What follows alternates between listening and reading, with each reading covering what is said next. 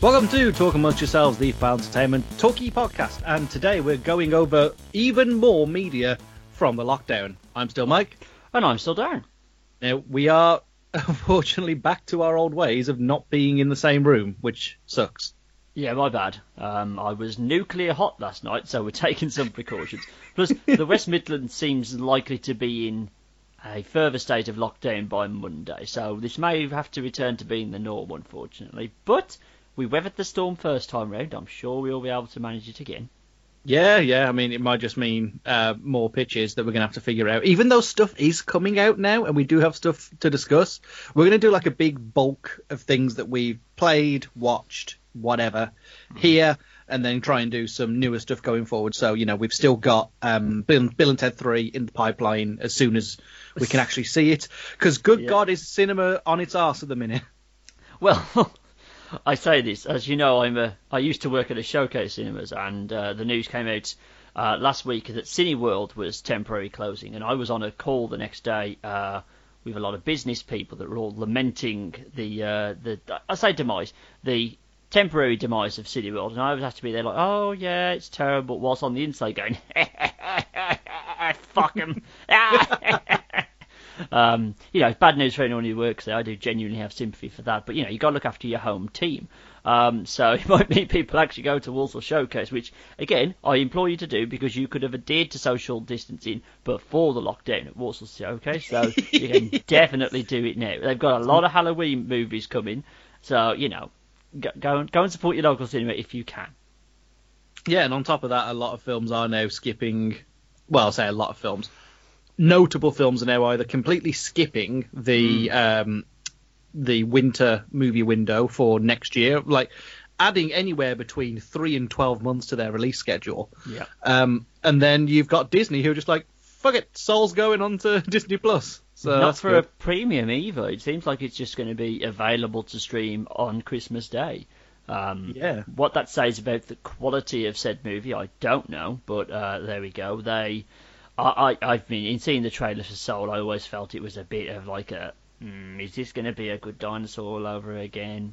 Yeah, is this going to be an Inside Out? Yeah, I'm not. Yeah, it looks a lot like Inside Out, which is bad bombing. Yeah, for a lot of people, us saying it might be the next Inside Out is like, oh my God, I must see it. It's like, I implore you to listen to our old podcasts and to not in hear what we thought about that piece of shit. But yeah, you're right. The only two movies that are still tentatively scheduled this year is Death on the Nile. Yeah. Apparently it's meant to be the next one that hasn't changed its date yet. And then Free Guy, the Ryan Reynolds video game movie, is still tentatively scheduled for December. Everything else.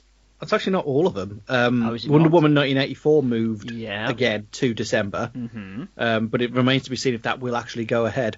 And the last we heard, the Eddie Murphy movie Coming to, as in number 2, America, is supposed to be coming out in December. Right. I fucking highly doubt it. No, I doubt it completely. Because, I mean, it's terrible, the state of the world at the moment, and you know, all these films being delayed. But that means next year we might have to like double up for podcast every week with the amount of films that are going to be coming out. God damn. Glut is hopefully going to be the phrase of the year. I was just looking at because I've a list of movies I've seen across the year, and luckily I've still managed to get at least one a month. Like, there was a huge glut in January and February, and then like March, April, May, June, July, August, it's looking a bit grim. September picked back up, October looked okay, and now November has fucking nothing. There is nothing coming out in November. Do you know whose job I don't want at the moment? The programme commissioner for Sky Movies. Because what the fuck are they going to do on Premiere in, like, they've maybe got maybe a month left before all the January and February ones that came out in cinema are now on Sky Movies. What the fuck do they do then? They're going to have to, like, bundle in, like, either 6 months of Netflix or Disney Plus in with the price of a package or something. Yeah, because 1917 and A Beautiful Day in the Neighbourhood are premiering this month on Sky Movies. That must mean that the only one they've got left to do is, oh my God, the Taika Waititi Hitler one. Jojo Rabbit, of course, yeah, that's probably the only one they've got left that, like, actually premiered and got out before everything shut down, or that Vin Diesel one, then, oh, the fuck do they do? Because those mad bastards have changed from one premiere every week to one premiere every day. So if there's a lot of Netflix shows that you would never give the time of day, even if it was the only media available left in the world, they're going to have to be the premieres on Sky Movies.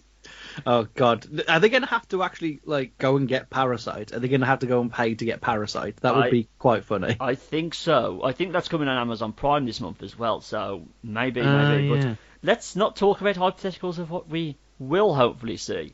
Let's talk about what we have seen. What would you like to start with, Michael? I've got games, TV shows, and films. Well, we are primarily a film show, so let's start with the films. Okay, so I've got 5. Most of which were films I just hadn't got round to watching. The only new one is Mulan, which I don't think you've seen yet. Not yet. It is ready to watch. Because obviously I've got Disney Plus, so it is ready to watch whenever. I also have 5 that kind of scatter across the year. So do you want to kick off with your first one? Do you want to make it Mulan? Because I do intend to watch it, but you can do Mulan if you want to.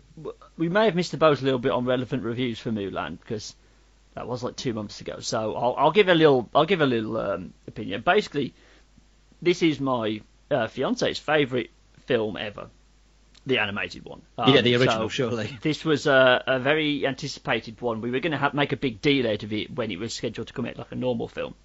So we made a nice night of it, but it's fine. It's like all this Disney live action remakes. It's fine. It misses.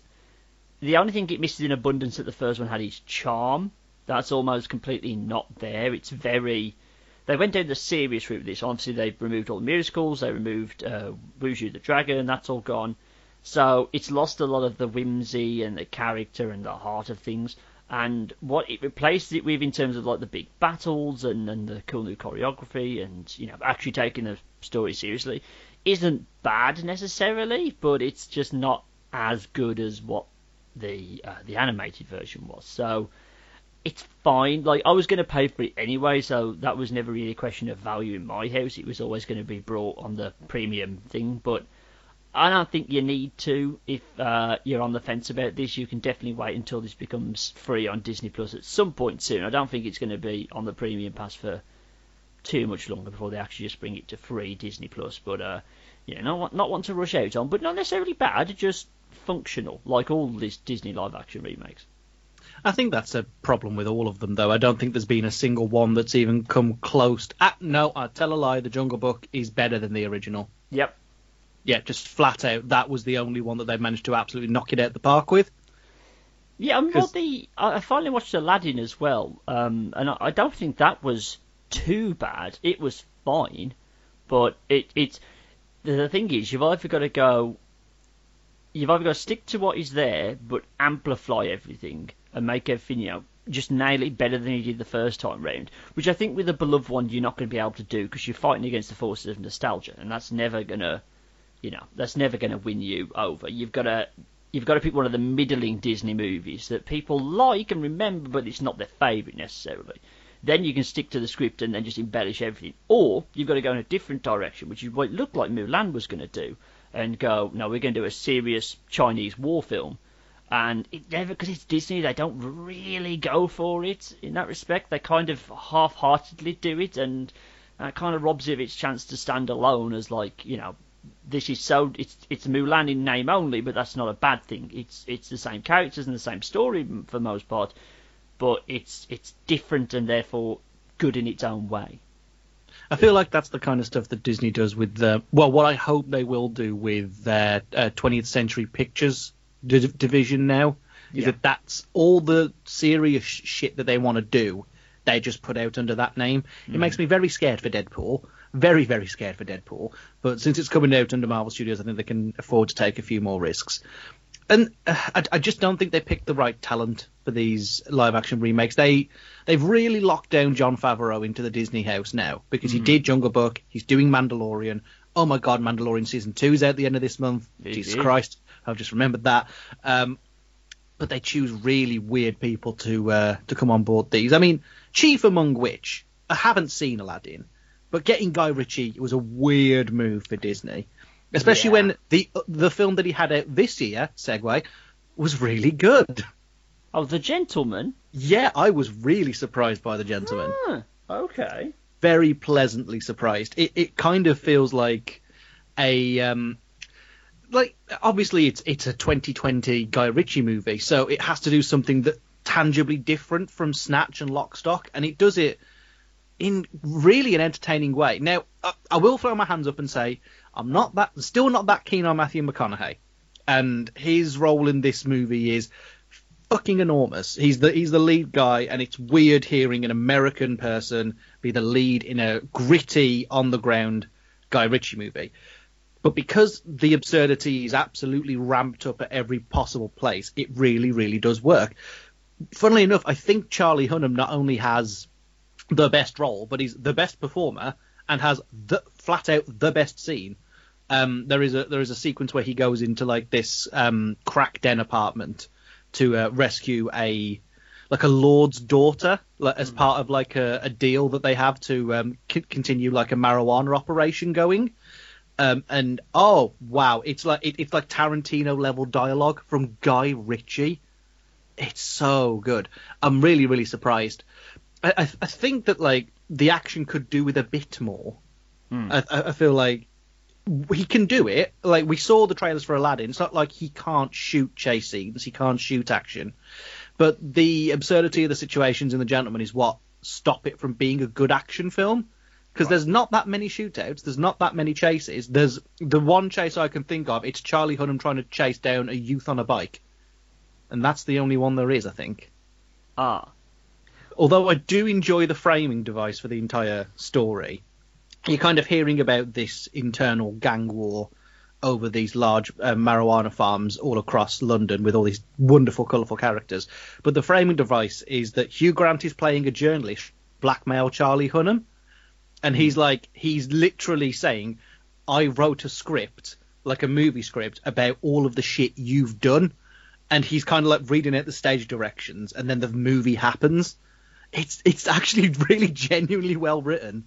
I was really shocked considering that I don't think he hasn't topped Snatch, in my opinion. No. Snatch is still the best one. I mean, Snatch and Lock, Stock are like on a level, but I prefer Snatch because do you like dags? Yeah. But yeah, no. I do recommend you check this one out. It is surprisingly high octane fun. There is a great sense of them understanding that London has evolved and changed. There's a lot more of South London in this film as well. There's a lot more of that culture, and it's really funny. There you go. Recommendation for a Guy Ritchie film in 2020. Who'd have thunk it? Starring Charlie goddamn Hunnam of all things. I know, it's weird. He's okay. I'm gonna take your word on that. I'm gonna add that to the bottom of the list of what to watch next. What to watch next. There we go. I'm gonna add Gentleman. Cool. This is a learning experience for all of us. Right. So mine again. A lot of people have had a lot of chance to see these, but these are just things that I was like doing a box ticking exercise of.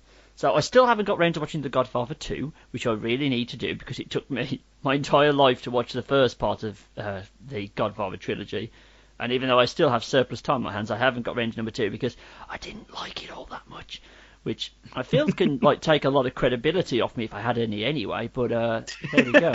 But Godfather 2 is meant to be like The Empire Strikes Back, which again is insulting for most people for me to say it that way round. But there we go. Anyway. I finally got round to watching Jumanji: The Next Level.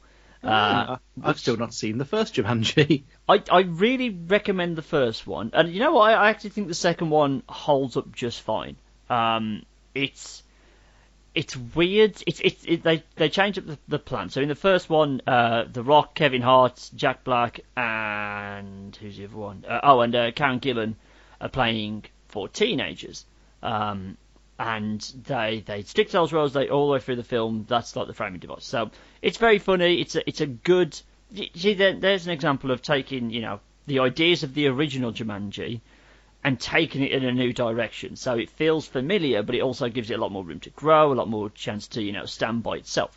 The first one does a really good job of that. It doesn't. There's a lot of people obviously worried about it being a reboot, but it's not. It's basically a sequel because they at least, in one way, subtly remind you that this is very much connected to the original one, which is very nice. It's very well handled. In the second one, some of the teenagers are still involved and they are playing their avatars again, but you also get Danny Glover and why can't I remember his name? Oh my god.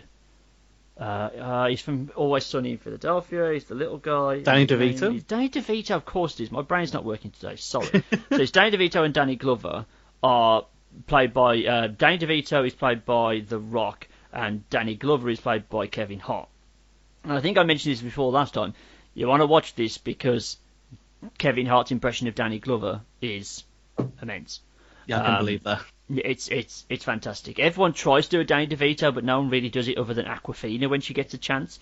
And somehow Awkwafina has the best Danny DeVito impression in her. But yeah, it's definitely worth a watch. I think I liked it just maybe not as much as the first one, because I think that's the first time round. It's original, but they find enough ways to keep it spicy in this one that it kind of works. So yeah, if you've got time, I think it's just come on Sky Movies. You'll be able to find it. We actually paid for it off Amazon Prime because we just was like, it's £5. We got nothing else to do tonight. We're not spending money on anything else. Let's have a go on this. But yeah, if you got a chance, check that out. Fair enough. Cool. Bear with me. I'm trying to decide which one I should go with next. I'll go chronological, shall I? So I've been catching up on a lot of my other missed movies from January, because that was a stacked month, especially with the Oscars. And I still not got round to it because I have other things I like to do. But I did finally get round to watching Greed, which is I won't call it Steve Coogan's new movie. It's a new movie starring Steve Coogan. It's actually written and directed by Michael Winterbottom, who did 24-Hour Party People, also with Steve Coogan. Yeah, maybe it is a new Steve Coogan movie, thinking about it. Either way, I had really high hopes for this one. When you think about the cast that's in this should have been fucking brilliant. So there's Steve Coogan, David Mitchell, Asa Butterfield, Isla Fisher, and like a bunch of other like smaller like British comedy faces. So like Asim Chowdhury turns up, Sophie Cookson turns up, Johnny Sweet turns up. There's a lot of like good talent in this, and it ain't great. It's a real big problem that this is just not good in any respect. There's no real standout. I tell a lie. There is a couple of standout sequences that don't feature any of the people you want to be funny, and that's a big problem.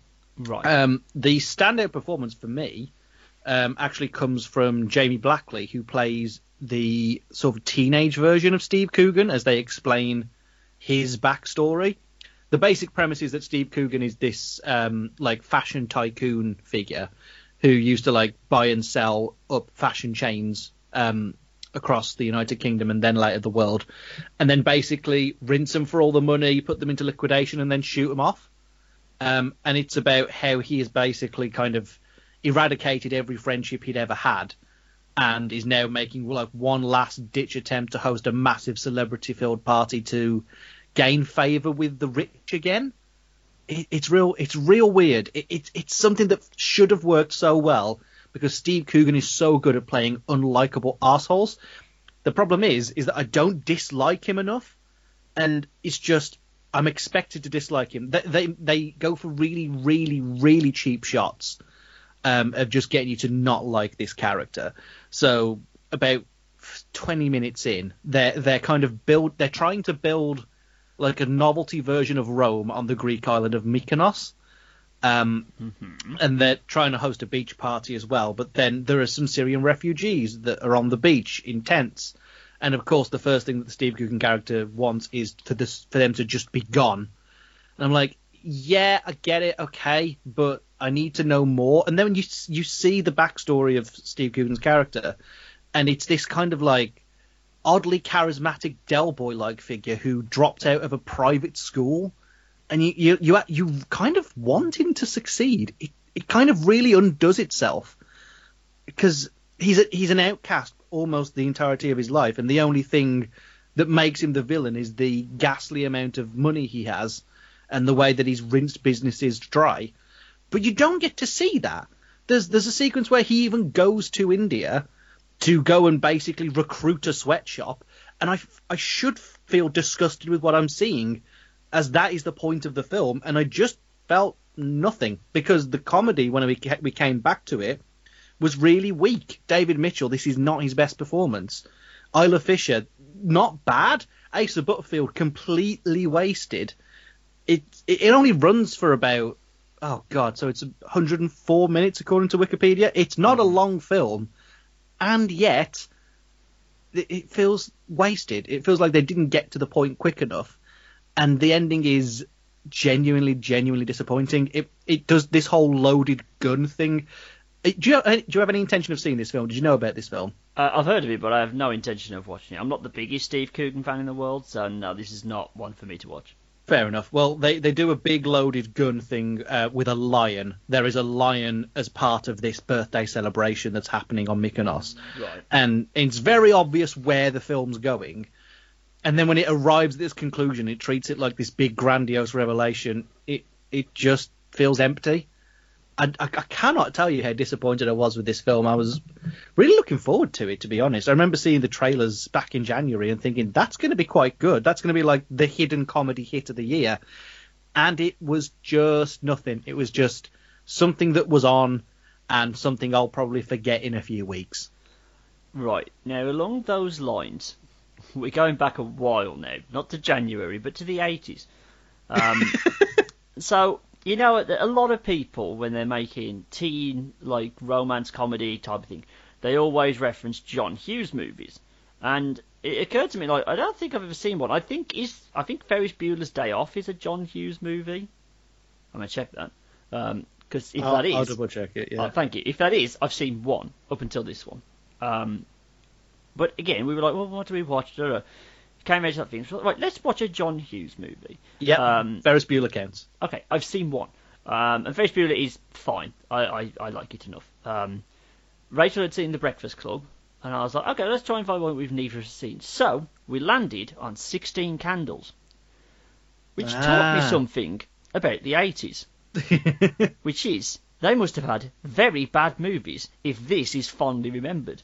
Because nothing happens for 2 hours.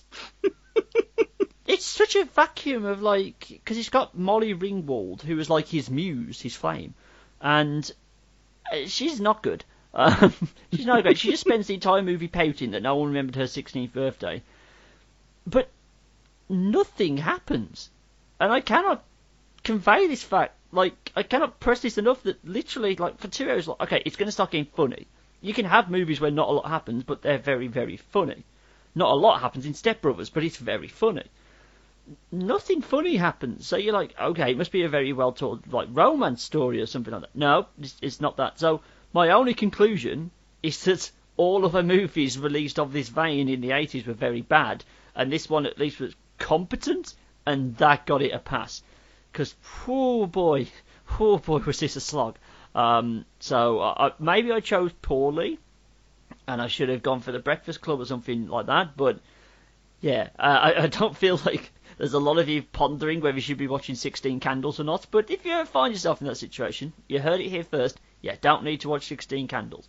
Yeah, you're not missing anything game-changing, and again, it just had to be, like, we didn't know good movies were available until better movies were made, but people had nostalgia for 16 Candles, so apparently it's still somewhat relevant. I think it must be one of those things that, like, it's because it's the interesting thing about this is it's John Hughes' directorial debut. Mm-hmm. Although he had written 3 National Lampoon movies and co-written Mr. Mom before he did 16 Candles. Right. But then you look at the films he made after 16 Candles in order: Weird Science, Breakfast Club, Ferris Bueller's Day Off. Like it upticks directly after 16 Candles. This is the bottom of the bell curve. It also hasn't aged well. It is horrendously racist. Oh, God. There is a character called Lung Duk Dong, who's a Chinese exchange student, and oh boy, it has not aged well. Lots of slurs that you wouldn't get away with these days, all that business. So, yep, don't need to watch 16 Candles. Fair enough. A relevant update from the Fair Entertainment podcast. The weird thing is that, like, I hadn't seen Bill and Ted's Bogus Journey up until this year. Oh my god. I know. I'd seen Excellent Adventure. That's a fucking classic. But I'd not seen Bogus Journey.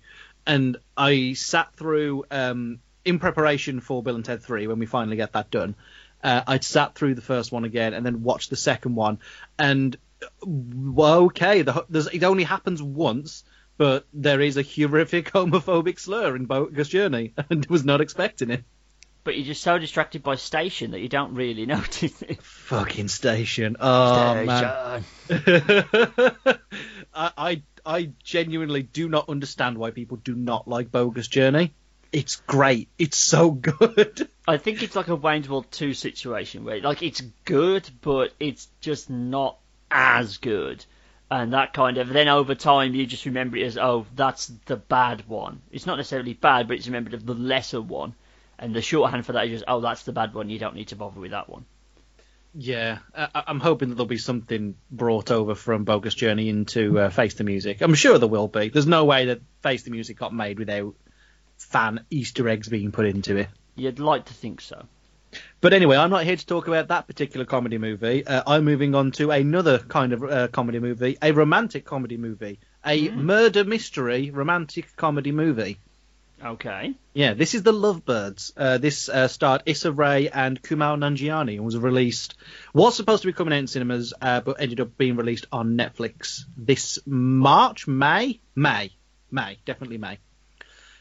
Yeah, it's fine. It's solidly okay. It's Black Panther level painfully average, in that there are moments that absolutely gleam, and the rest is quite forgettable sludge. And I think I've just come to the conclusion that I just don't like Kumail Nanjiani. I just don't get on board with the characters that he plays, and this was absolutely one of these situations, because Issa Rae takes this movie and fucking runs with it. She's so good, and she's held back at every stage by Kumail Nanjiani, which makes me fucking terrified for the Eternals, because he's a big part of that film, isn't he? Yeah, he is. Well, real quick tangent. I haven't written it down here because I can't remember exactly when I watched it, but I did get around to watching Stuber, and that similarly is not a great movie. My personal fractious relationship with Batista aside, Kumail Nanjiani is not great in that movie, nor I haven't included it in my TV list because I haven't even finished the first season and the second season out now. He was in the first episode of the rebooted Twilight Zone. Oh, interesting. And he was doing he's a comedian, and but he makes a deal with the devil. It's not, he doesn't turn up as the devil. It's what's his face from 30 Rock, Tracy Morgan. Oh, right. And he makes a deal with him where basically if he's not a very good comedian, but if he tells personal stories about people, he gets laughs. Even if the material isn't funny, he gets massive laughs. But that person, once the routine over, disappears, and no one can remember them other than Kumail Nanjiani. It's not great. It's so much so that Rachel was like, do we have to watch a second episode? And then I explained, it's an anthology, it's fine. So we watched the second episode of it, which has got why am I so bad at bloody actors' names? It's got Ben Wyatt from Parks and Rec, Adam. Oh, right. Adam Devine? Not Devine, is it? No, not Devine. Adam Scott, I want to say? Yeah. Yeah, my Adam Scott. Adam Scott. It's got him doing a riff on the Twilight episode with, oh my god, I'm really bad at it. With, Star Trek. He played Kirk in Star Trek, the original Star Trek, the TV series. Shatner, there we go. The Shatner Twilight episode with the gremlin on the wing that the Simpsons did with the gremlin on the bus. Yeah. They do a riff on that. There's no gremlin in it, unfortunately, but he picks up an MP3 player that tells him of the demise of the flight that he's on. That's better, but still not great. So I don't know if I'm going to really finish the Twilight Zone episode, but Kumail Nanjiani did not help the first episode of that either. So yeah, maybe we should be worried about the Eternals. Maybe we should be. I know there's other good people in the Eternals, but I'm pretty sure that he's a very central role. He's not the central role because that's Rob Stark? Well, we don't know. It's either going to be Rob Stark or it's going to be Kit Harington. Yeah. They haven't really come down on whether it's going to be Kit Harington as a point of view character who's not an Eternal, or if it's Rob Stark, who has got a name, but fuck it, he's Rob Stark. Yeah, he is Rob Stark. I know we've both cast him in epic episodes, and yet he's still referred to as Robb Stark. He's just so good, though. He's really good. By the way, if you've got a lot of time on your hands. If you ever wanted to finish Game of Thrones, now is the time. This is true, although after that finale, I don't think it's worth it. No, probably not. Anyway, the conversation we just had is more interesting than the Lovebirds. It's fine enough. So the basic premise is that they, Issa Rae and Kumail Nanjiani play this couple, Lilani and Jabron, who kind of meet. I think it's implied that it's like a Tinder date thing. And that's the first. They try to do like a reverse up situation. So like they meet and they have the first date, and then it skips 4 years into the future, and they're having a horrific argument, and they break up.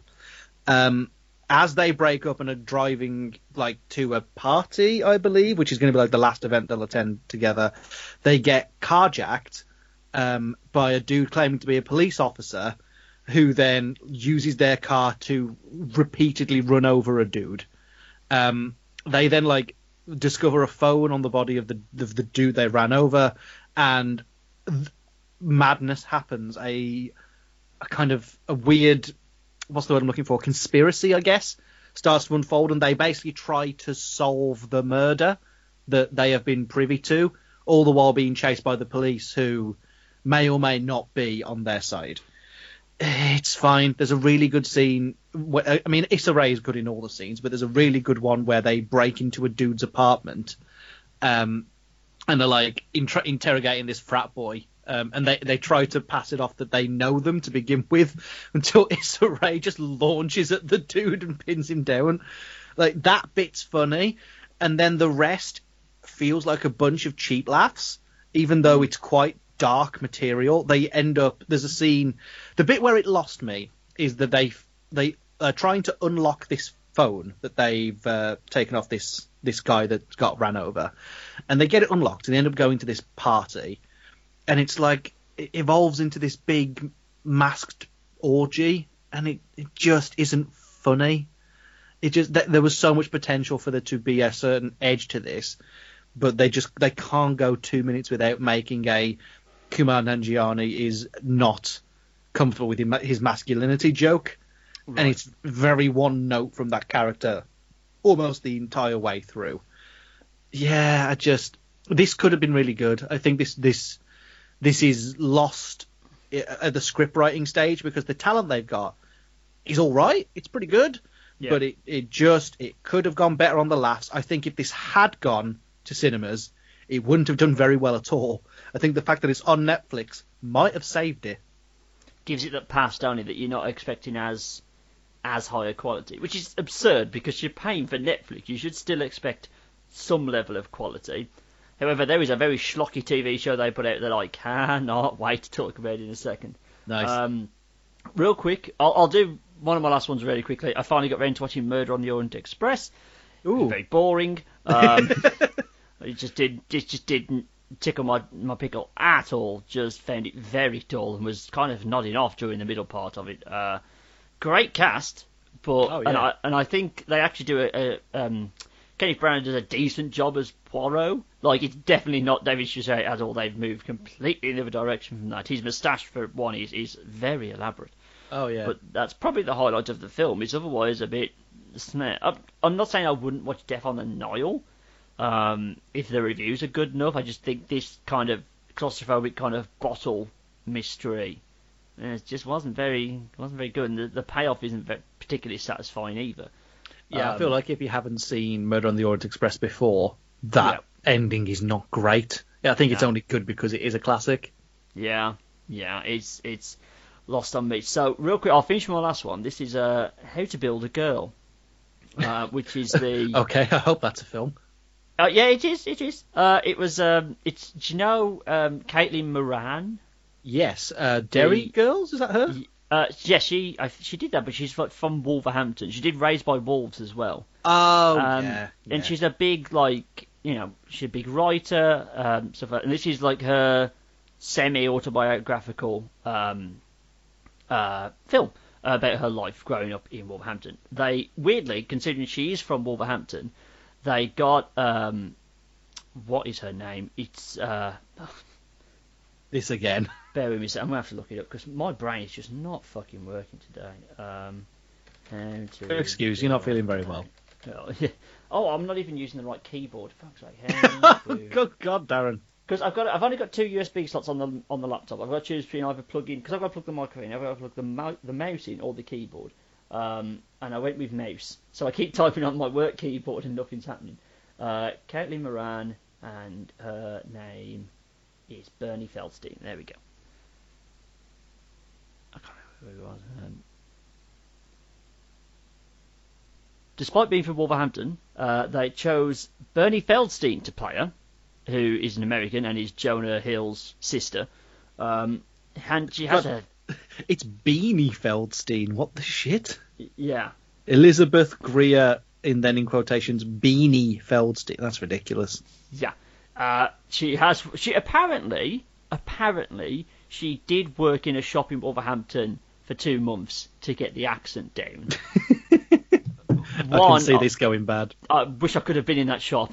And two, that was some wasted effort energy there. It's not terrible.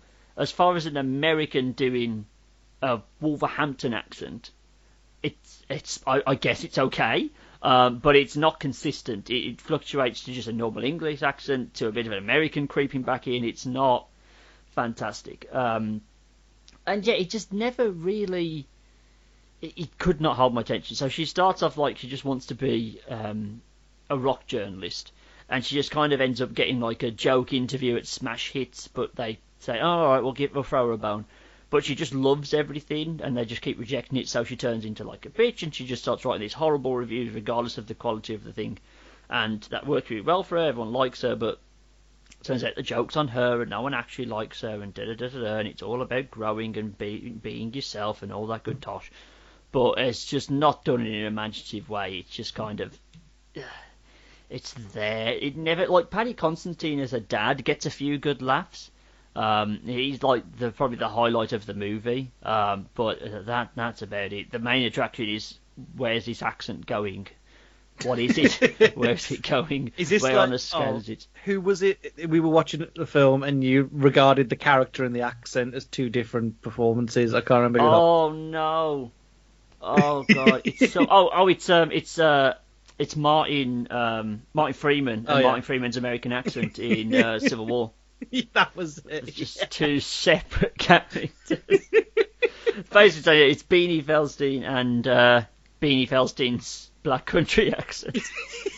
Like, again, if you weren't from the Black Country, I think you'd probably be fine with it. But being the experts, unwittingly so, that we are in the Black Country accent, the ears are sharpened to this thing, and it's just kind of like, it's all over the shop. It's occasionally a bit brummy, but that's acceptable. I can live with that. But yeah, then it becomes generic London accent, then it's an American accent. It's all over the shop. But it's not enough for me to recommend this movie. You can give it a flying pass. Did that come out this year? It came out last year, 2019, but it kind of got delayed onto... oh, wait, no, tell I. Oh, that was... Yeah, Toronto Film Festival last year, but it did come out this year. Yes. Okay, that's in the running for this. I might actually watch that because I'm tempted to see how bad the accent is. It's a journey, I'll give you that. It's a roller coaster, but that's about it. Right, that is all my films, so... Carry on, Michael. Well, I have two more, but I'll only do one so we can get on to other stuff. Do you want to... I'll give you just A or B. Which one do you want to hear? Let's go with B. B, cool. So, we've had comedy, we've had action, we've had parody. We have not had a genuinely heartfelt film, although technically it does bill itself as a comedy drama, this particular one. But of the ones that I've talked about today, this is by far and away the best one. This is The King of Staten Island, which is Judd Apatow's new movie, starring Pete Davidson, who's going to be appearing in the Suicide Squad next year, if that actually comes out next year, as well as Marissa Tomei, Bill Burr, and Steve Buscemi. There's a really good cast in this, and there is a really good heart to this film. It's surprising because this film is kind of... You said the last film was kind of semi-autobiographical, and this also... is semi-autobiographical because Pete Davidson, the main character who plays... Shit, I can't find his name in the cast. Bear with me 2 seconds. He should be first up. He plays Scott in this film. Pete Davidson actually lost his father, who was a firefighter during 9/11, and this film is based around Scott as a character who unfortunately has lost his father, who was a firefighter during 9/11, and kind of puts that character in a much darker place than Pete Davidson is in currently in his career. Puts him as kind of like a, just creeping up on his 30s loser who lives with his mom, who wants to become a tattoo artist, although is a passable tattoo artist at best, and has unfortunately given people horrific amounts of tattoos, and no one wants to be his guinea pig anymore. He can't get a spot in a studio. They're all laughing him out the door.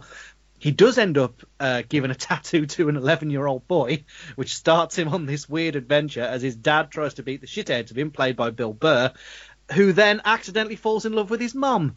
So Bill Burr is dating Marissa Tomei in this movie, which is already an impossible situation because, time has redeemed Marissa Tomei, as it turns out. Mm-hmm. Thank you, Spider-Man movies, for an awakening we didn't want. And kind of their relationship is having an effect on Scott, and as it turns out, Bill Burr is also a firefighter, so there's tension between Scott and his mum, there's tension between Scott and Bill Burr, and then eventually he kind of goes back to the fire station to face his fears and starts talking to the other people that worked there with his dad and getting all these stories. There's genuine emotion in this, and it is actually funny. There's really only this and the A choice in what I could have talked about for my final movie that actually feel like they're funny films, like properly laugh out loud funny films. Right. If you want something that is funny but also does have a really nice emotional dramatic edge, then I really do recommend The King of Staten Island. It is on Amazon Prime. Again, would have been coming to cinemas, but the event has put it into the hands of streaming services. I think this would have done really well had it gone to cinema, to be honest. Maybe not in this country, but I think critically this would have done fantastic. It's just perfect. It's not perfect, but you know what I mean? Like, for what it needs to be, a small budget movie about, kind of finding yourself again after horrific tragedy. Mm-hmm. And the awkwardness and funny moments that come out of the situations that you throw up and the guards that you put yourself against, and then contrasting that with the things that you are comfortable with. There are some really great sequences in this film of just Pete Davidson taking Bill Burr's kids to school, and they're so good. Like, you get a really good sense, a really well-rounded character in Scott. You get the sense of course he'd be good with children because he is basically a child himself, but that actually shows his paternal side. There's so many layers to this film. This actually might go up, now I'm thinking about it now, this actually might climb up the rankings into my top 10. It's really, really good. Cool. What was the A choice, or do you want to keep that a mystery? I'll tell you now. It was Palm Springs, the new Andy Samberg Netflix movie. Are you sure you don't want to talk about that? Very quickly, it's very good. Sweet. I'm going to put that on the list if I remember which keyboard is plugged in. Cool. We are learning so much together. Right. Shall we jump into TV? Let's do that.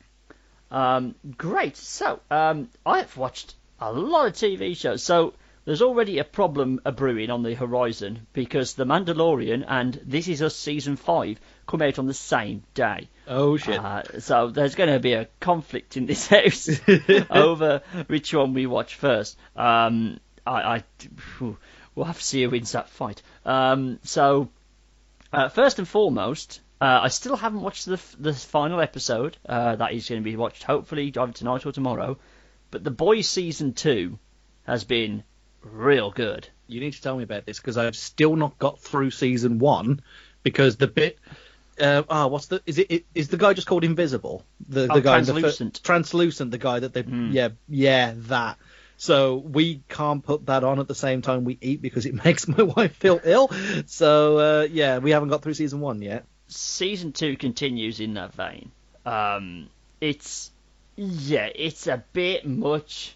My fiance's in the same boat of like we can only watch one episode at a time because it's very graphic. Apparently, it's toned down from what the comic book was doing. Oh my god, have you read the comic book? I haven't. Oh, it's so good. Oh, it's right, so okay. Good. See, I think season 2 has just carried on the momentum of the first season. It depends on how much you get out of. Why can I not remember his name? My God, my brain isn't working. Carl Urban?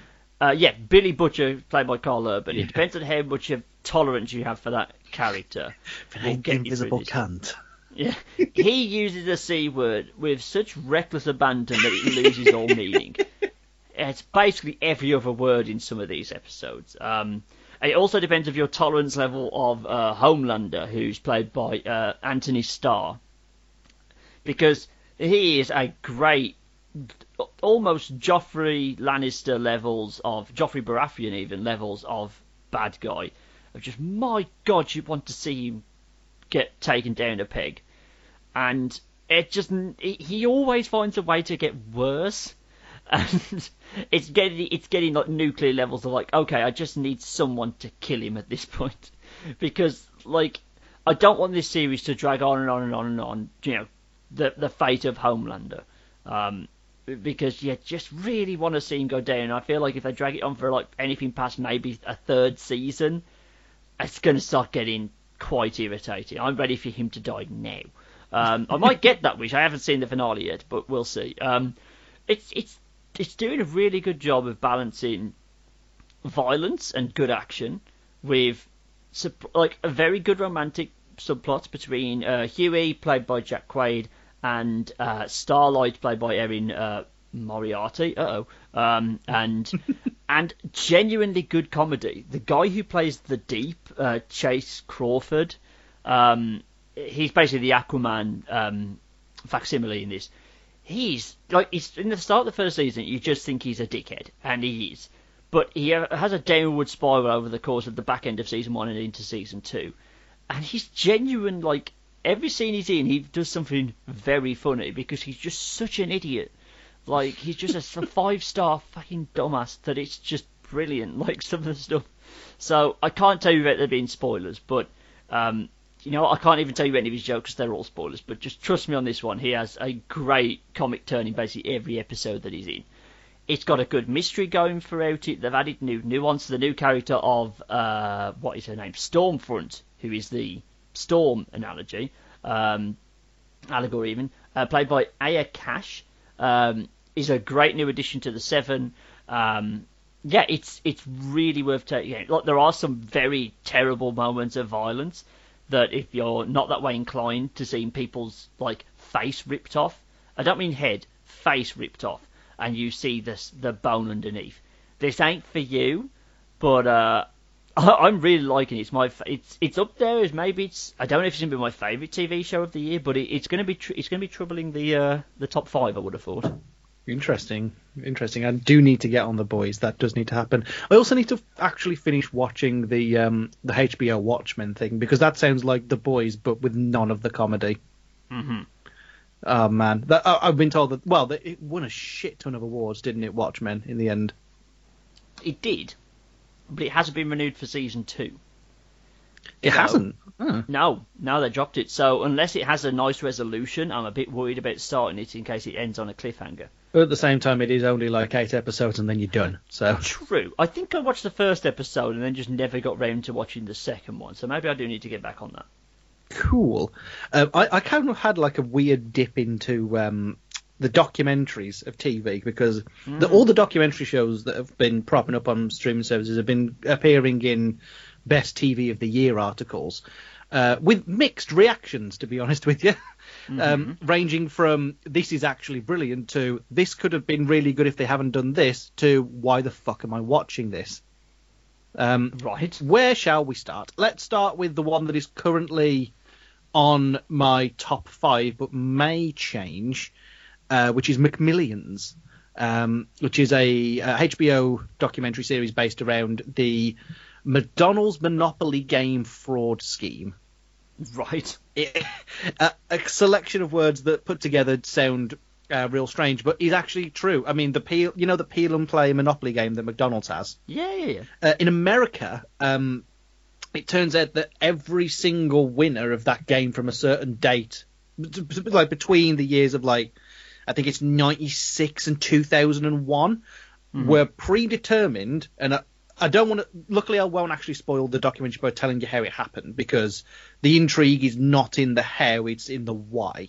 Right. It was kind of played up by these dudes who ran the printing factory. Well, one of the guys who worked there and was responsible for delivering the winning pieces.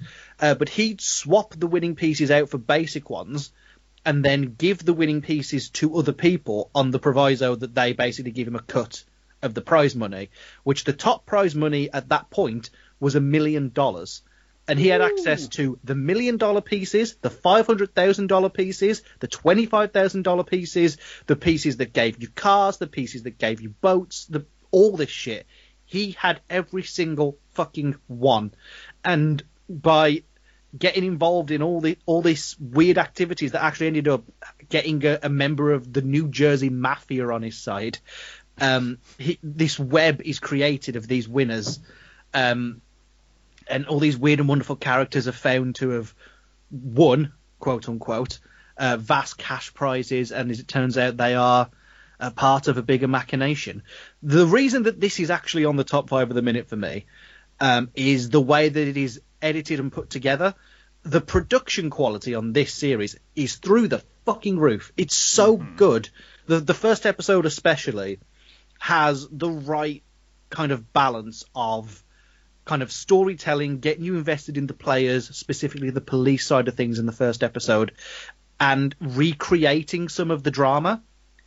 Almost feels like a drama documentary at points. It almost feels like you're watching like a serialized. You know how Zac Efron did that Ted Bundy movie?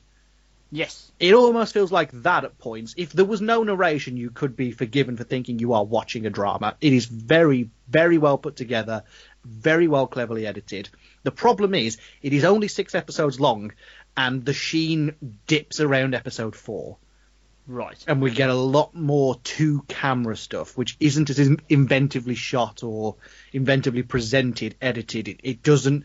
It starts to get bogged down in going through every single strand on the conspiracy and explaining who every single person is and every single action they took, as opposed to going the energy that they had in the first 3 episodes of what route did the police investigation follow. We have to go off and have the character history lesson. It's like you're trying to run a D&D campaign, but everybody wants to read out their backstory every time they're mentioned. Right. It gets to that level at points, and that's really the only thing that's dragging it down. Other than that, though, my God, is it slick. It's very good. And it's one of those things that, like, I won't say it keeps you guessing, but it does have some swerves in the story. Even knowing how this ended, and I did know how this story ended because I think I learned about the Monopoly fraud in like a game theory video or a food theory video. He's got like 5 channels. So I knew exactly how it ended. I didn't know quite why it is that they even cottoned onto this scam in the first place, because the thing goes unchecked for years. They only catch up with these guys in like 2003. It's really quite a ride. What's this on? This is on HBO. So at the moment, this is on an app that I can stream with on my phone that shall not be named. Fair enough. I'm sure it's on. I'm subscribed to all the bloody subscription channels, other than Apple, because I'm not an idiot. I'll do some digging, see if I can pull that out. Should we make this a bit of a documentary section? Yeah, I'm happy to. Oh, good, because I was going to say this for the end, because I know you're going to be interested in these. Let's get ready to talk about Michael's favourite subject, sport documentaries. Oh, God.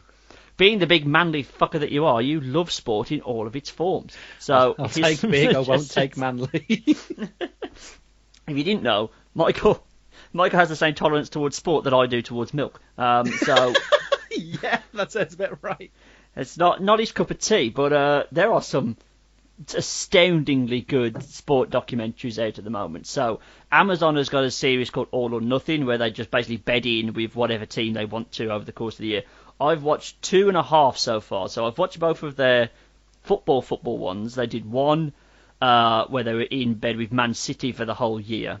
It's a puff piece. Obviously, Man City get final say on it. So they picked a good season. It was a season where Man City won the league and topped out 100 points. the only genuine criticism I have of, they don't bother putting subtitles on when people speak in their native languages.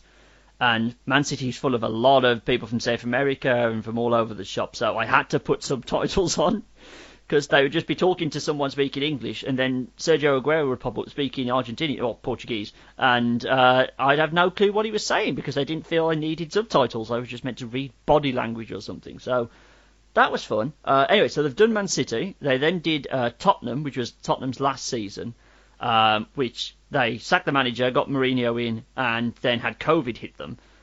So that was slightly more entertaining, I thought, than the first one, because a lot goes wrong, and that's just inherently more interesting in sports documentaries. I'm watching one now about the Arizona Cardinals, my American football team. I'm only a few episodes in, but it was the last season where they were good. Unfortunately, I know how it ends, because they didn't make it to the Super Bowl that season, but it's Americans, and they're just inherently more fun to watch in documentaries, I think. They're just a bit more showy, so that's been good so far. There was one on the WWE network called Undertaker: The Last Ride, about The Undertaker finally, big air quotes, retiring, where they basically chronicled his last 3 or 4 WrestleManias. So at this point, they only wheeled The Undertaker out for WrestleMania most of the time. And it was kind of him basically trying to have his last match, of having one that he's so satisfied with, he can say, I'm good, I can walk away. And like his regrets of like, well, I should have done it at this point, but I had to come back because business was down and all this stuff. It's a very, like, The Undertaker has been like the most kayfabe protected wrestler in history. You didn't know, obviously people knew his real name and knew he was married at some point, but he never did interviews. He was never like shown out of character ever. So this was like the documentary of like finally peeling back the curtain on like his 30 years worth of wrestling experience, and it's just so fascinating to finally get to know the dude. Like, it's had a problem of like once this happened, the floodgates have opened, and now he's on Instagram, which is weird. He was spotted in Nando's in Glasgow of all places. Oh, like a guy just said, my girlfriend worked at Nando's, and it's like, oh, people are all like fawning over this guy, but I don't know who he is. And like, she sent me a picture, and it was the fucking Undertaker, just chilling in a Glasgow Nando's by himself.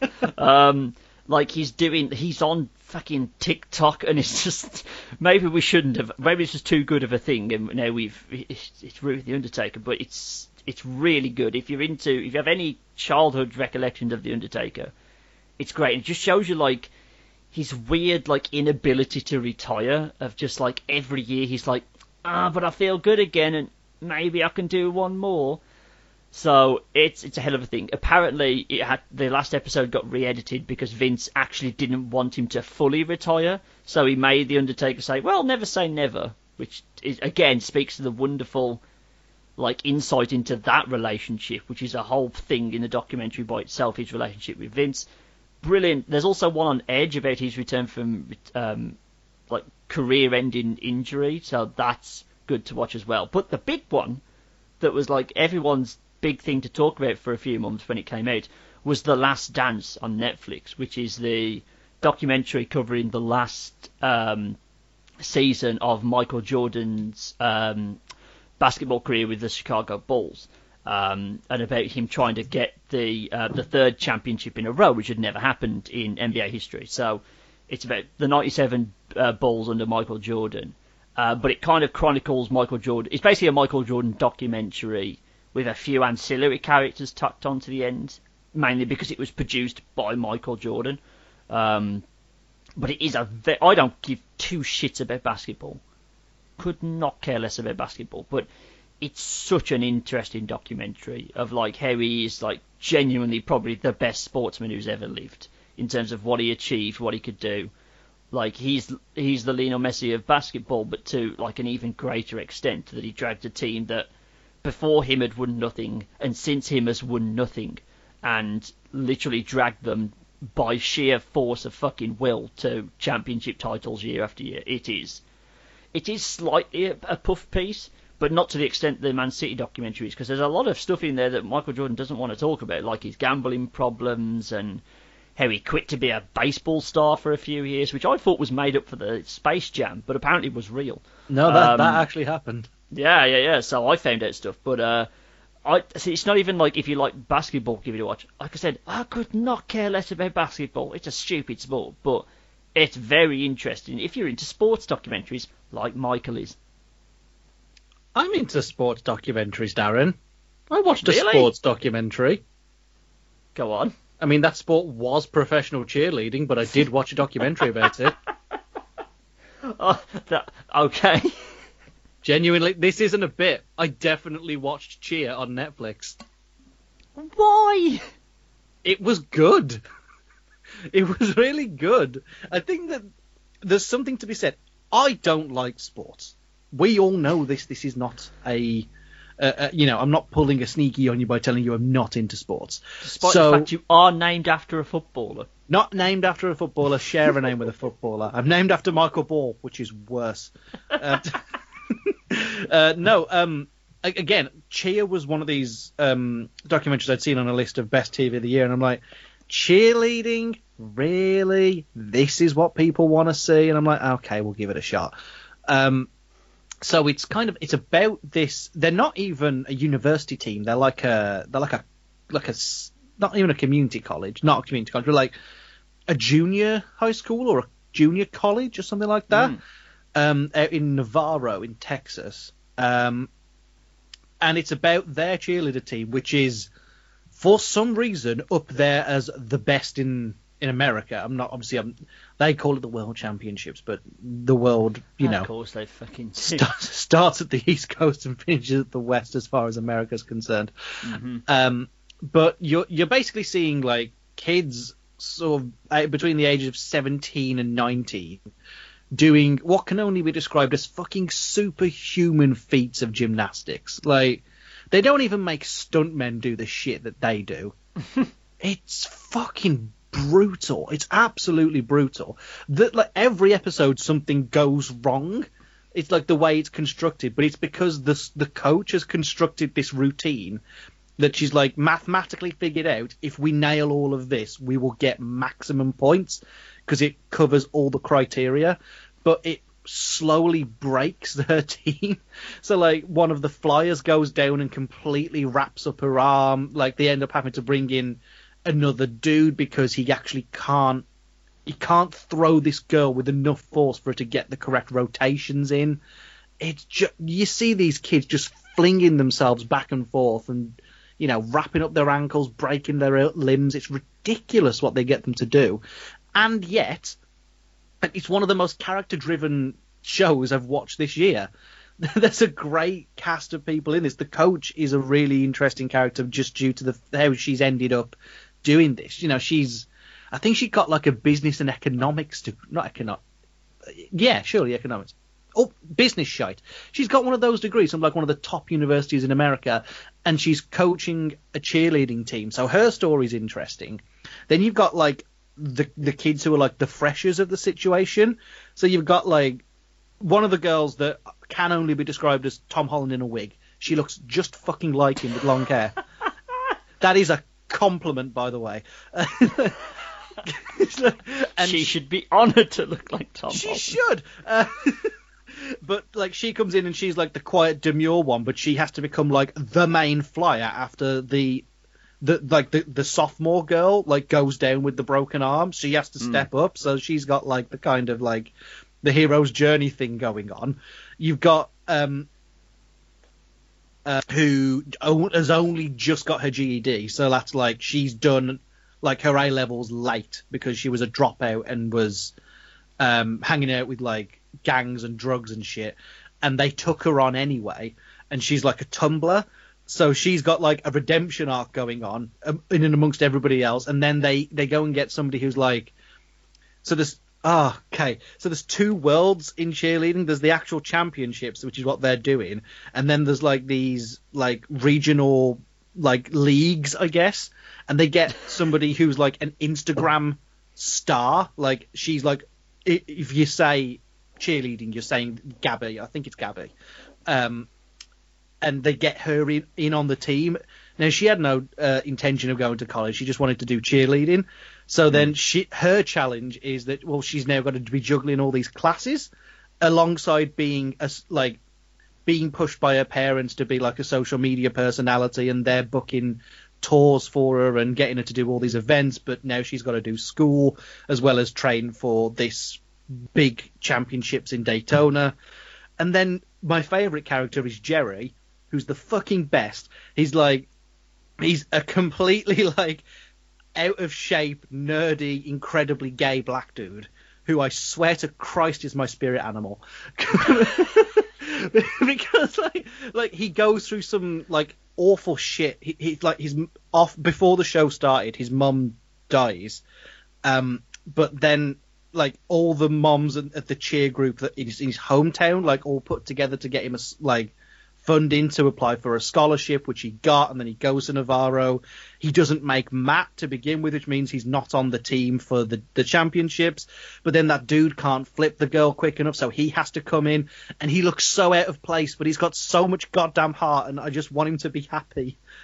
I was really surprised at how much I like this series. There's a lot of moving parts to it, and the pace doesn't drop. Thankfully, it is only about 8 episodes. I'm not sure how much you could pull out of this. It tracks like the 3 months that they've got from start of term to Daytona to put this routine together and make it work.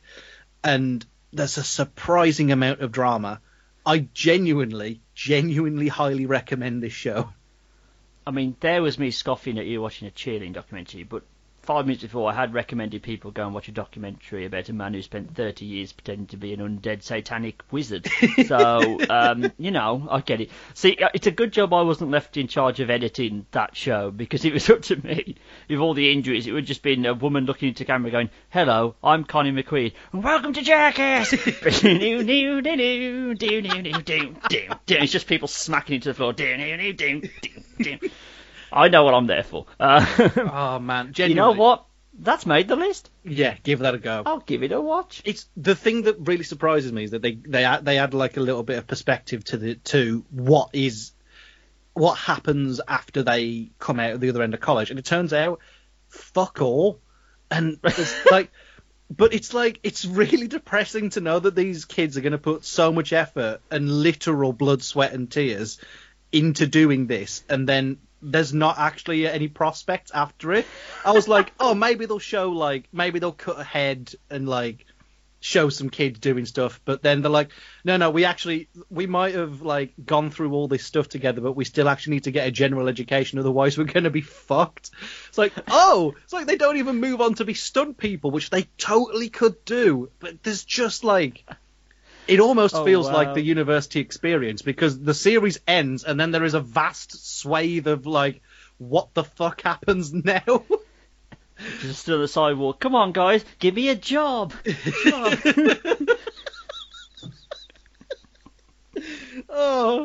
joke, but it's a very good series. Do watch it. Will do. Right, moving away from the unexpected tangent into sports documentaries.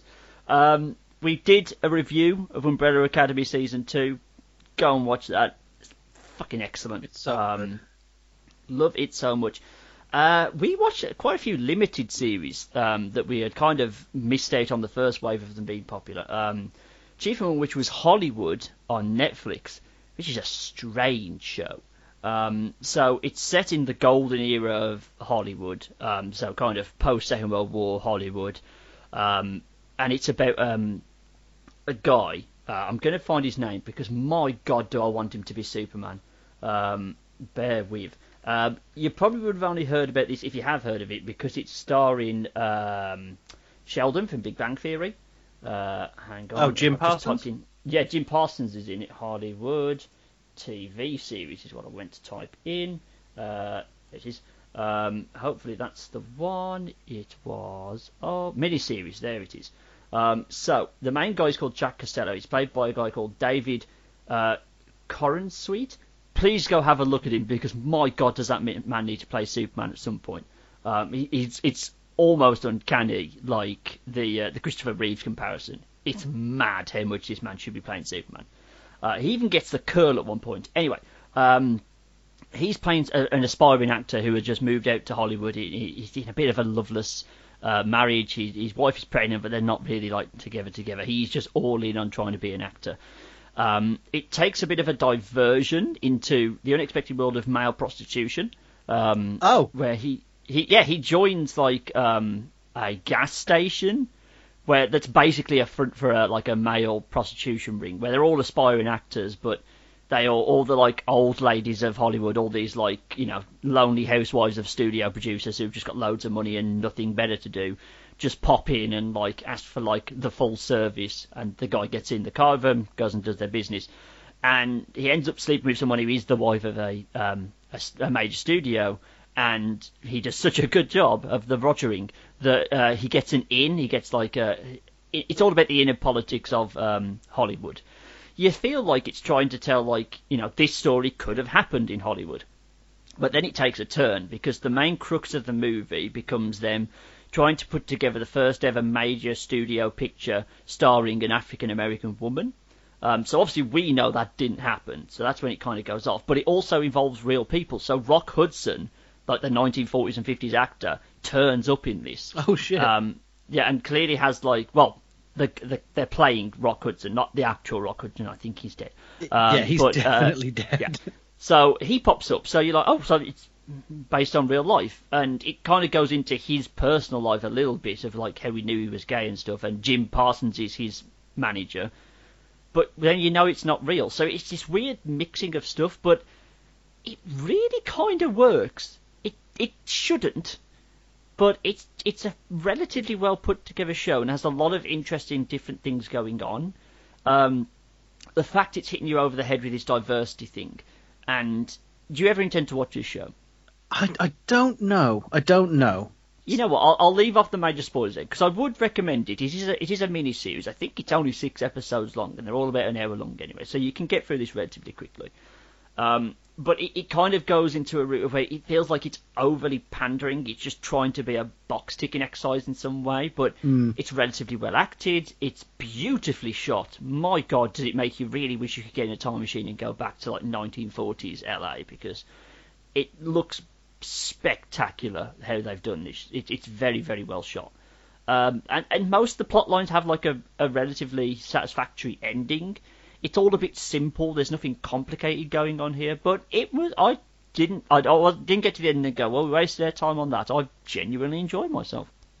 Fair enough. That's something I might look into, because I'm all for a good American period drama, because, you know, they don't get to do like they don't get to do like old history shit. It's all relatively recent, which means they might actually hold like some kind of like political significance, which is always nice. Yeah, exactly. And trust me, you want to watch it, because if and when they get off the hype of trying to make what's his name, who's actually playing Superman at the moment, Henry Cavill.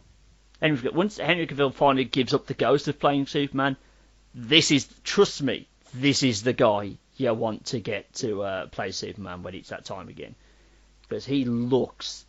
The second I saw him, I was like, oh, that's fucking Superman. That's sorted. Good. So that's the guy that's going to be in a bunch of your pitches going forward, I take it. Oh yeah. Second I get to pitch a Superman movie, I found him. Nice. How old is he? Please tell me he's not too old. He's only 27. Absolutely fucking perfect. Yep, that's my guy. That's the guy then. Cool. I don't really have another. I can run down a couple of things that I've kind of watched in passing but haven't finished, and therefore I don't feel like I can give much of a review to, and then we'll move on to games. I've got quite a few more, but yeah, I'll do them pretty rapid fire as well. Okay, I'm just going to go rapid fire on the things I haven't finished watching yet. We started Mrs. America the other night. That is the new Cate Blanchett. Again, another recent history drama based around the life and works of Phyllis Schlafly, who was a conservative lobbyist. It concerns like the ratification of the Equal Rights Amendment, which it's basically like second wave suffragettes, that kind of stuff. It's set in the 60s. It's got some great kind of like time grading, although the costumes are a little bit off. The first episode takes place in 71, and it feels like it's taking place in the 50s. it's a bit weird. Hopefully that does improve as it goes on. Rose Byrne is really quite good in this as Gloria Steinem. Cate Blanchett is good, but I don't know why this series is focused. It's an interesting take to have your main character be the antagonist in a show concerning women's equal rights. It's an out there concept, but it works as so far as there is drama to be had. Although really, I actually just kind of want to see Rose Byrne and Margot Martindale. Just every time they turn up as that pair of Gloria and Bella, they're so good, especially Margot Martindale. Like, I think I really like. I twigged onto her when I started watching The Americans. I was like, she's fucking good. And then you remember all the shit she's been in, and she's just as good in this series. She's really, really great. John Slattery's in this as well, which is weird to see a version of good old Papa Stark just being like this sideline character. And I do feel like this series is going to go, like you said about Hollywood, into this kind of virtue signaling space, but it's not done it yet. It does seem to be holding back on that. Obviously, there is a pertinent point that, yes, everyone should be treated equally, but it's interesting putting the opposite side of that argument at the forefront of, like, why would women want to be equal when we have this benefit and that benefit? But it's from the eyes of a conservative, so obviously it's not meant to be an argument you take seriously if you're, in any way a liberal, which I am. It's a very weird, interesting series. I think it will be good by the time we get to the end, but at the minute it's still yet to prove itself. Fair enough. Speaking, of Henry Cavill, I forgot a movie I watched. We should tell you how memorable Enola Holmes is. Oh, I haven't seen that yet. It's fine. It's a story about Sherlock Holmes' long lost sister, played by Millie Bobby Brown, 11 from Stranger Things. Again, fine. I think that's why I kind of forgot that I'd watched it, because it doesn't really leave an impact, but neither in a good nor bad way. It feels like it's primed for a better sequel. But Millie Bobby Brown's pretty likable in it. She's breaking the fourth wall all the time. So, yeah, that's fine. Henry Cavill plays Sherlock Holmes, but it's very much in a reduced capacity. He's only in a few scenes. It's very much about Enola. It feels better set up for a sequel, like I said. It was going to be a theatrical release, but due to everything, it got brought by Netflix. So it's on there if you want to give that a watch. It's not overly long either. It's fine. Give it a watch. Okay, real quick. We watched Upload on Amazon Prime, which is about it's a concept of when you die, you get uploaded into, like, basically a video game, but it's not like, you're not running around in like fucking Doom or anything. It's depending on how wealthy you are, you can afford different levels of the afterlife when you get uploaded. And your boy, played by the guy who plays Green Arrow's brother. Let me find his name. He was in like the Legends of Tomorrow as Firestorm. Guy. I know his face, but I can't think of his name. His name is Robbie Amell. There we go. So cool. Stephen Amell's brother. He's the main guy in this. There's not really a lot of well-known people in it. I haven't recognised anybody else in it. Yeah, so he gets uploaded on his girlfriend's account. His girlfriend that he was going to break up with. He dies in mysterious circumstances because he was working on a free version of the afterlife where everyone can get the high-quality stuff without having to pay for it. But his girlfriend's super rich, and before he gets to break up with her, he dies under mysterious circumstances, and he gets to go to this very luxurious tier of the afterlife service in like a very 5-star hotel. And it's a very over the top concept, but it kind of works because it's well acted and it's got some nice human stories in there. Like, they dip into like the crazy reality of it all from time to time when it suits the plot. It's neither the most funny thing I've seen, nor is it the best acted, but it finds a nice balance of both enough to be interesting, and it ends on like a very nice cliffhanger for the second one. Not in terms of like a new change to the status quo or anything, or the mystery or whatever. It ends on like a very romantic thing has just happened. A big shift in the romantic subplot happens just before the end of the last episode. So I'm looking forward to season 2 of that. Next up, we watched the new Maisie Williams miniseries that Sky One had called 2 Weeks Left to Live, which was, again, fine. It's nice to see Maisie Williams doing something else other than Game of Thrones. I know she was in New Mutants, but I've already forgotten about New Mutants, and I liked it. It's about her. Basically, she's been. She lived with her mom in a very, very, very isolated way for like all of her life, and she's finally like managed to escape. Not in like her mom's either or anything, but they just were like living off the land, keeping off the grid, and she just wanted to go out for her 18th birthday to see what the world was like for 2 weeks. And she's. You'll have to watch it, because if I give anything else away, it kind of spoils the concept. It's nothing over the top. It's just a silly British comedy with that concept kind of underpinning everything. Again, perfectly fine. I liked it. We powered through it in about 3 days, so I can give that a pretty big thumbs up. I need to speak about something very silly. We watched a lot of stand-ups on Netflix. Netflix and Amazon Prime are overflowing with stand-ups. Really? Huh. Yeah, a few to watch out for. Eliza Scherslinger, I cannot pronounce that last name, an American female comic. She's pretty good. She's got about 5 Netflix specials, so you can go and watch them. They're fairly decent. Ali Wong, we watched her stand-up one. She's the main woman in Fresh Off the Boat and Always Be My Maybe. Again, I didn't like that one as much. That wasn't as great. Daniel Sloss has got 2 Netflix specials. Daniel Sloss is really funny. You should go and watch him. He's a young Scottish comedian. Do go check him out. Have you ever seen or heard of, Maggle, someone called Hannah Gadsby? I haven't, no. Right, because we went on like articles saying what's the best Netflix stand-up special, and every single one of them said Hannah Gadsby Nanette is the best stand-up routine on Netflix.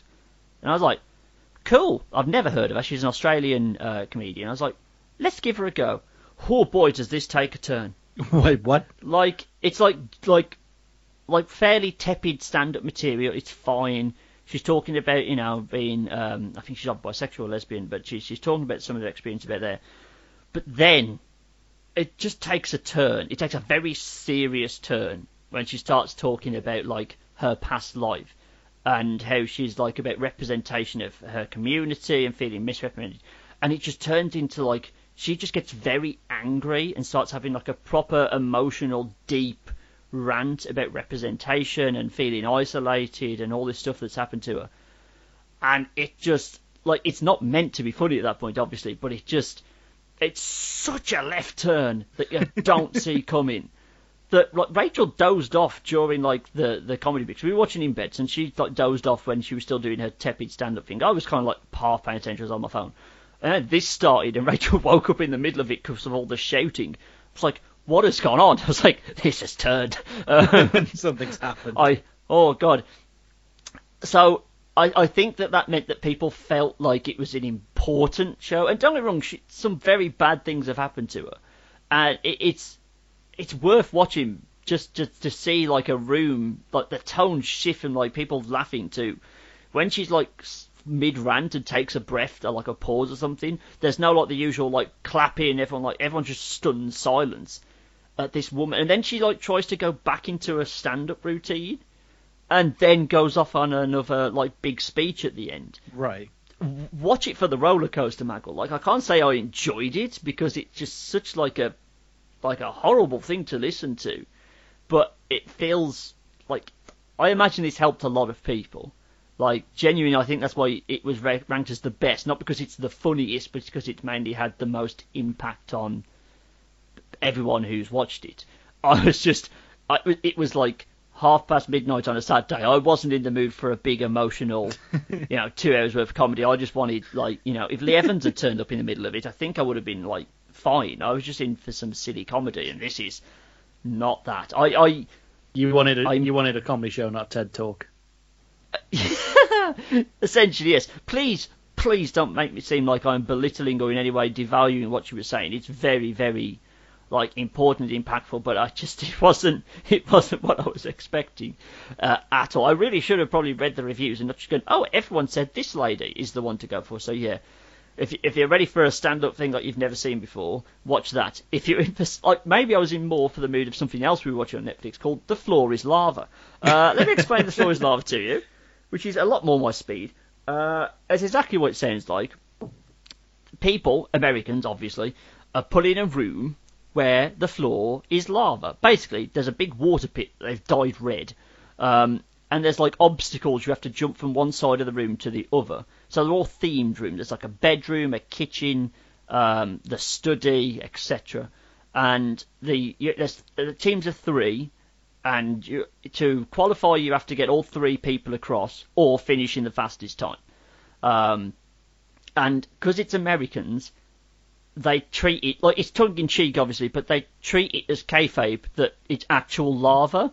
So when they fall off something they were trying to grab onto and fall into the lava, they full on don't come back up.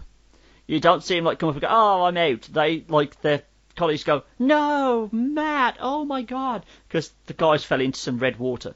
Right. Even including, like, if they fall off slowly and, like, they're a bit of a character, they will do the full-on Terminator, like, thumbs up as they go down into the lava. It's got the silly Takeshi's Castle, like, vibe to it. It's just funny to watch people fail and, like, jump and smack into, like, something face first and then tumble into red water. But you're very fish and schlock, watch that. The last thing I need to talk about. It's a series called Ghosts. Have you seen this, Michael? It's on BBC One. I don't think so, no. It's by the Horrible Histories team. Okay, now I'm in. Right, so I've never watched the Horrible History stuff, but I've heard, like, even though it's like a kid's show, it's actually genuinely pretty funny. Oh yeah, Horrible Histories is fucking brilliant. So it's by that team. There's been 2 series of it, and like all British shows, there are only 6 episodes in each season, so you can get it done pretty quickly. The second season, I think, is airing at the moment on BBC One, but they've got all episodes available like as a box set. So the general concept is 2 people end up inheriting like a big old mansion out in the countryside, and they decide they're going to turn it into a hotel. The girl who buys it, and I think it's something Ritchie, Charlotte Ritchie, who's been in, she was in Fresh Meat, and she's in Called the Midwife, she's been in loads of things. She has like a head injury early on, and then she can see all the ghosts that haunt this place, which is played by all the Horrible Histories people.